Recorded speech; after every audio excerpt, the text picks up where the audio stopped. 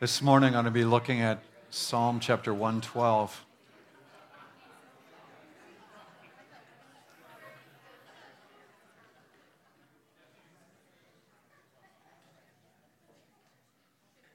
Zawi Malawi. Heading there tomorrow. Yeah, looking forward to it. One of the preparations that I feel like I've been making in my heart was when you go in and you've lived in much more wealth than anyone you'll meet there, how do you enter that culture and not misuse the people or assume inappropriate things, or in some ways even what can you learn that would be valuable? And so I've been chewing on that, and I felt like one of the Psalms that the Lord brought to my mind was Psalm 112, and I've never really looked at it very earnestly before. And so I want to walk through that this morning. I've been chewing on it for a couple months. And one of the things that happens in this psalm is that he addresses wealth in alignment with righteousness, which oftentimes we will separate such things. And yet, for some of us, when we're coming into the Lord and we're growing and that's being passed on from family to family, there is an increased well-being about you that affects your mind and emotions, your physical health, your financial well-being. And, so how do you cope with that, or what do you do? And this psalm addresses some of that. When I was growing up, we were basically, in the church group as a whole that I was in, were second and sometimes third generation Christians, but weren't very far out of the gutter, so to speak.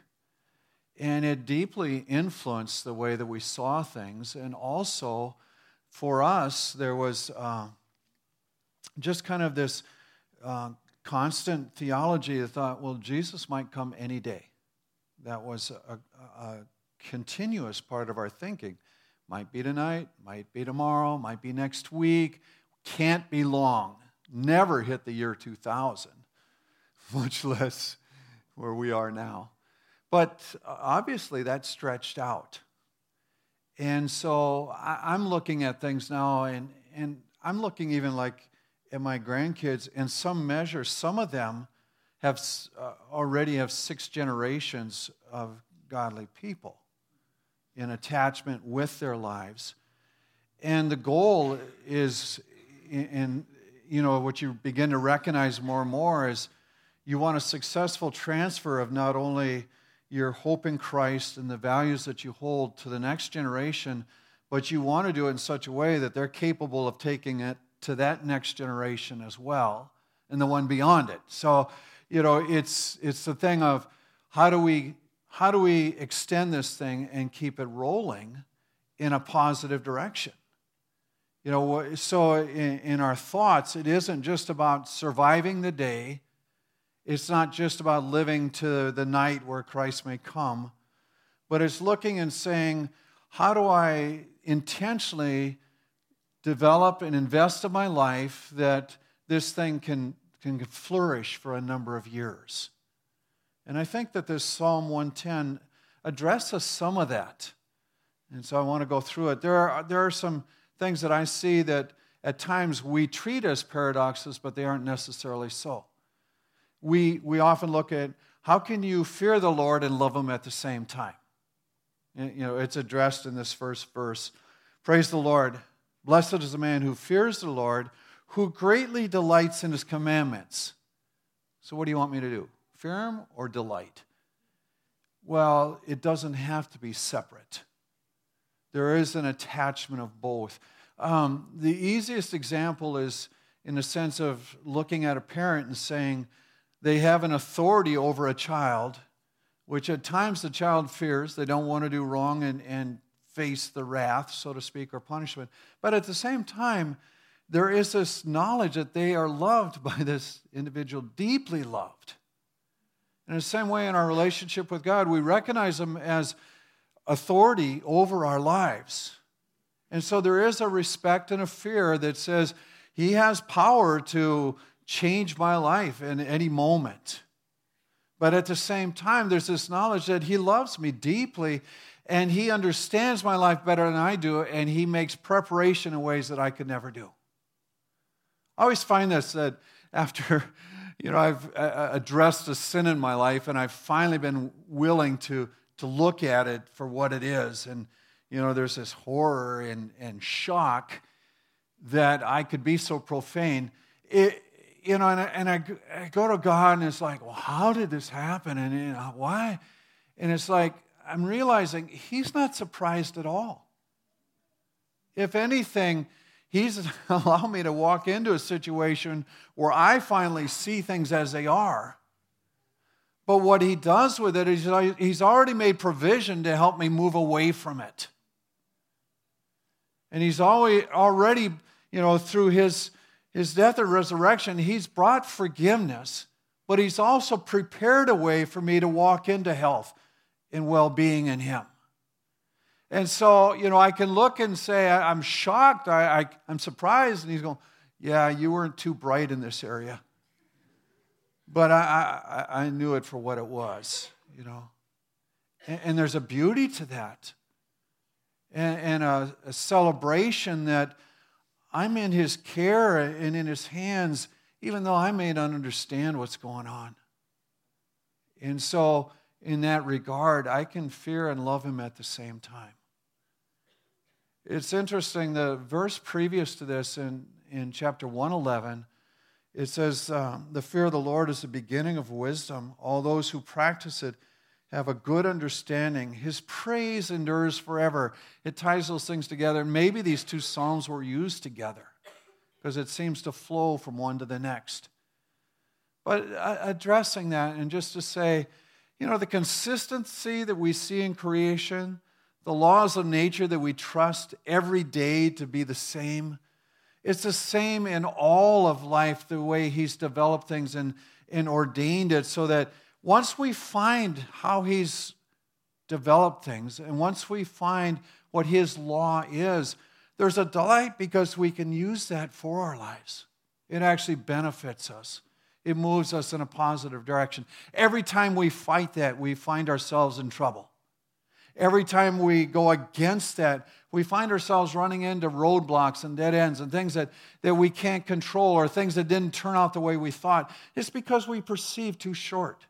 We don't look far enough down the road. We don't see enough of the detail to understand what's going on. That's the privilege of having one who understands it all speak into our lives. Let's go on. Verse 2, it says, his offspring will be mighty in the land. The generation of the upright will be blessed.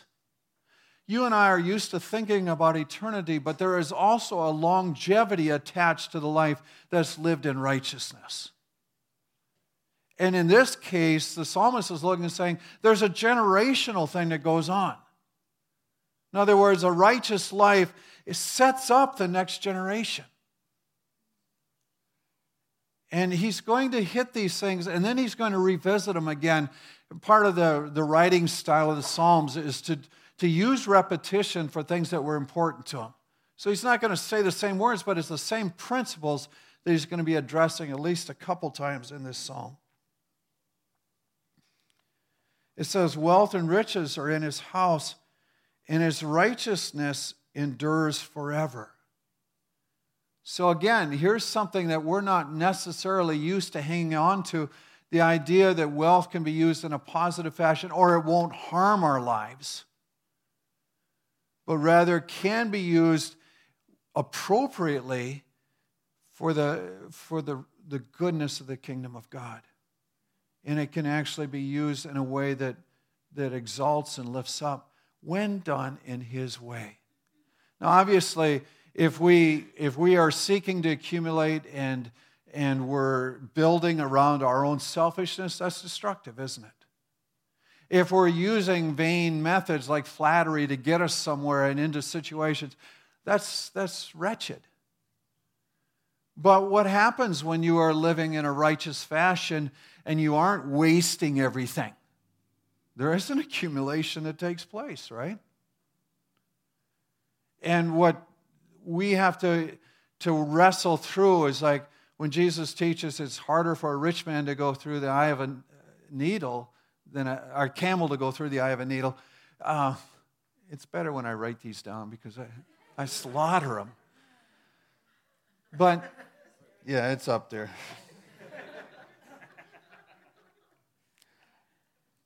That's what I meant to say. When we balance that with this, Psalm 112, there's an opportunity for us to round out our view. Now, if we use just that verse that Jesus is using, we're saying, is that a literal statement or is that hyperbole? Hyperbole is a nice word. Is it overstatement or exaggeration, right? Well, he uses camel in hyperbole in another passage in Matthew, and we think nothing of it. When he's talking about the 7 woes of Matthew 23, and he's talking to the religious leaders, and he goes, you'll strain a gnat and eat a camel. Were they literally eating camels? No. But he's making a point. So in the same way, he has just gotten done with dealing with a rich man. He said, you need to give away your wealth. And the guy leaves him sad. He's not into that. He's going, how can I retain and still serve you? Rather than say, how can I serve you and then let you do what you want with this? So that said, when we wrestle through these passages, this idea of righteousness and wealth being tied together, it's valuable to look at and say, what do you want for my life? Now, does it guarantee you're going to get rich? No. Is it a promise of? No. But it's one of those things that you may have to walk through. Pity you. Let's go on. I want to look at some of these New Testament passages. Remember that Jesus was buried in a rich man's tomb? Joseph of Arimathea. Now, if he had just a preset in his heart that nobody wealthy can serve the Lord, why would he choose a rich man's tomb or allow that even to be? Now, I know it fulfills a prophecy of Isaiah 53, but they wouldn't have had to put it in there if they didn't want to, right? And so even in that, God used that moment and used that person. What about Barnabas? In the New Testament, he sells a field, brings the wealth to the church so it can be used. God uses things like that. But there's a tension in our lives of saying, okay, I don't want to be just preoccupied about wealth. That would be short-term and nearsighted, wouldn't it? But at the same time, I keep seeing my life flourish as I serve him. It's appropriate. 1 John. Don't love the world or the things of the world. Anyone that loves the world, the love of the Father is not in him. You have this choice. You make that choice. But Paul, in dealing with these issues in regard to wealth, takes this approach. He says, as for the rich in this present age, charge them not to be haughty, which is a tendency, right? Don't set their hopes on the uncertainty of riches. In other words, we put a lot of weight on such things, saying, my security, all I can do is get a few more dollars and everything will be good. No, that's not where your security is, and it never will guarantee your safety, so to speak. He says, God richly provides us with everything to enjoy. So he says, again, you have to recognize who's the one that puts this into your hands. Who is the one that equips you and enables you to have this? It says it's for the rich, they are to do good and be rich in good works, to be generous and ready to share, thus storing up treasure for themselves as a good foundation for the future, so they may take hold of that which is truly life and light. What Paul begins to address and says, you want to handle this properly, then learn generosity. You want to walk with this and not be overcome by it, then you learn how to distribute it as God sees fit. You hold it loosely, in other words. He may ask you to hold it for a time. He may also ask you to give of what you have. Let's go back to Psalm 112. It says, light dawns in the darkness for the upright. He is gracious, merciful, and righteous. So he makes this declarations about the righteous. He says they're a gracious people. And so then we look at ourselves and we say, is graciousness a characterization of my life or not? Fair question, right? I mean, all of us go, I'm righteous. Of course I'm righteous. I'm here, aren't I? It's a little harder to go and say, does graciousness mark the way that I deal with others? Is there do I treat them with favor? Am I considerate in that way? And then he goes on and he also lists merciful and just.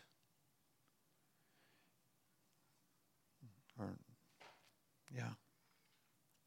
We'll get just a little bit later. It's coming. It says, it is well with the man who deals generously and lends, who conducts his affairs with justice. So he's saying God is blessing, and he's pouring out this even for generations. But how do we do this in such a way that it keeps going? And how we do this in health? And he says we cultivate certain things about our lives that will be temperamental of us or a part of our character. And really, we're not being called to anything that God doesn't do himself. We're being called to act like he acts. And so when it says he's going to deal generously and lend. You know, I have one thing to say to you. If you lend to others, do it with the idea that you might not get it back. It's a lot easier. Because every now and then, you won't. And it's a bitter pill in the moment, but it's a whole lot easier if you go into it saying, well, this might not return. Even if it hurts, it's often worth it, but it's still that mindset that says, whether it ever comes back or not, this is not the measure of my life. He says he conducts his affairs with justice. There's an interesting verse in Proverbs regarding lending, and I'll just mention it. Whoever is generous to the poor lends to the Lord, and he will repay him for his deed. So if you step into a relationship that way, view it as an opportunity of giving to God. And it's a little bit easier if God says, I'm not giving it back. I'll do it in other ways. It's okay. It's okay. Because he's good. And what he does exceeds anything that we could ask. The interest will be paid. But it may not come back in the form of what you lent.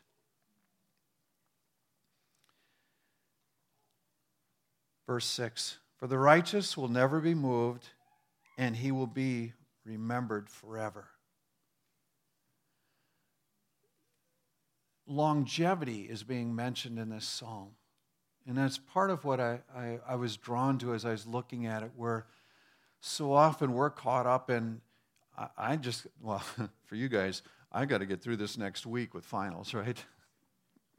Just got to survive finals. Don't care what happens after that.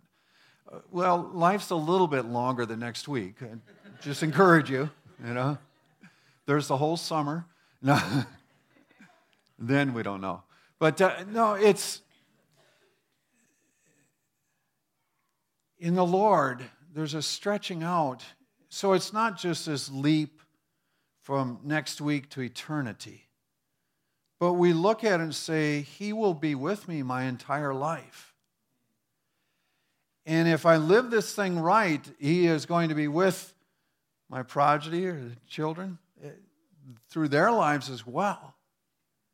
So when we're looking at long-term issues. And when we talk about developing vision, the vision needs to be more than just the abbreviated, I hope we have a good lunch today. Right? I do. It's true. But I mean, it's got to be longer. And we tend to just push it all in. It says he is not afraid of bad news. His heart is firm, trusting in the Lord. His heart is steady. And here's another one of those things. Adversity, bad news. Well, obviously you have to dip, right? No. It says if you're anchored in your trust of the Lord strong enough, it's like you just are resolute. You continue to walk through because you know that he is good for you. You know that this is temporary. You know that it won't last. And so you just keep marching with that trust and confidence of the Lord. His heart is steady. He'll not be afraid until he looks in triumph on his adversaries. He's distributed freely. He is given to the poor. So again, here's a restatement of what we've already looked at. His righteousness endures forever, and his horn is exalted in honor. Whenever you see this term horn in the Old Testament, it's kind of weird, right? I mean, what? But if you had been around animals all your life, there was an awareness that you didn't let animals with horns just get behind you or, there's a certain danger attached to that, right? There's a certain power associated with that. And so in the Old Testament, they took that term and said, that's in a sense a sign of authority and power and might. And so, the power of a person's life, it's like they have a horn. And so that's how they used it. Obviously, we have different meanings for that word, and it's very strange when we read it. But that's what they were getting to in this particular passage. It's exalted in honor. The wicked man sees and is angry. He gnashes his teeth and what? Melts away. He says it's not sustainable. The desire of the wicked will perish. So anyway, in walking through that, I encourage you to look long-term in the Lord, this life and eternity. We're not just living in the moment and then hoping for eternity, but we are looking and saying, establish the work of our hands in this life and eternity. Okay? Why don't you stand with me?